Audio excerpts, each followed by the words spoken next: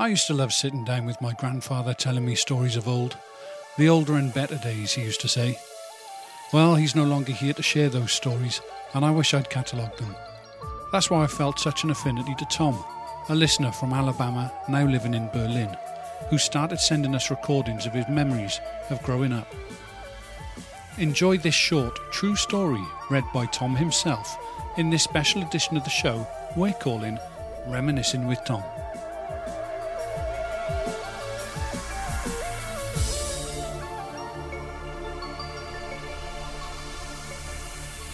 As I was about 8 years old, around 1951, I went to see a movie titled The Man from Planet X. This time, as usual, I was alone. I stepped up to the cashier and purchased my ticket. It was a whopping 25 cents in those days. I went to the refreshment counter and purchased 2 bags of popcorn, another whole 30 cents. And then I proceeded down the aisle to find the best seat for viewing. Coming out of that 90-degree summer heat, it was really refreshing to get into one of the only buildings that had air conditioners in those days. As I walked down the aisle, I noticed that the movie had just started and the credits were just ending. I sat in a seat near the aisle, just in case I had to get up and go get something to drink or buy some malted milk balls or something of the sort. For some reason, the theater wasn't very full that day. Weekends were mostly kids' days, and generally the movie theaters are at least halfway full. And because they made so much noise, I think that adults just decided to stay at home. Maybe there were other reasons.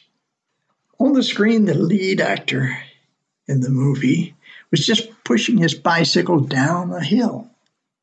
I was thinking that it would be easier to ride the bike down, but hey, I'm not the director.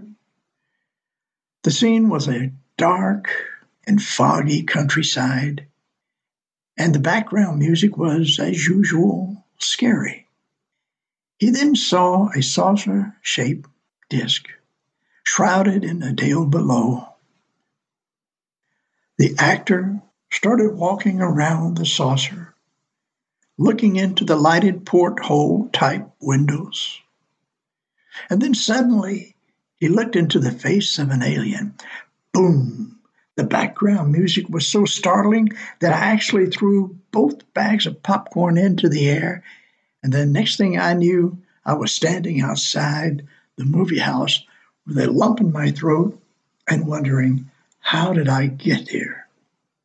After I gathered my wits about me and was about to go back in to finish watching the movie, the manager refused to let me back in, even when I showed my recently purchased ticket. It was no deal. This has happened before. I never got to see the movie I had paid for I only had enough money for the bus fare home. Oh, how I longed to see that movie.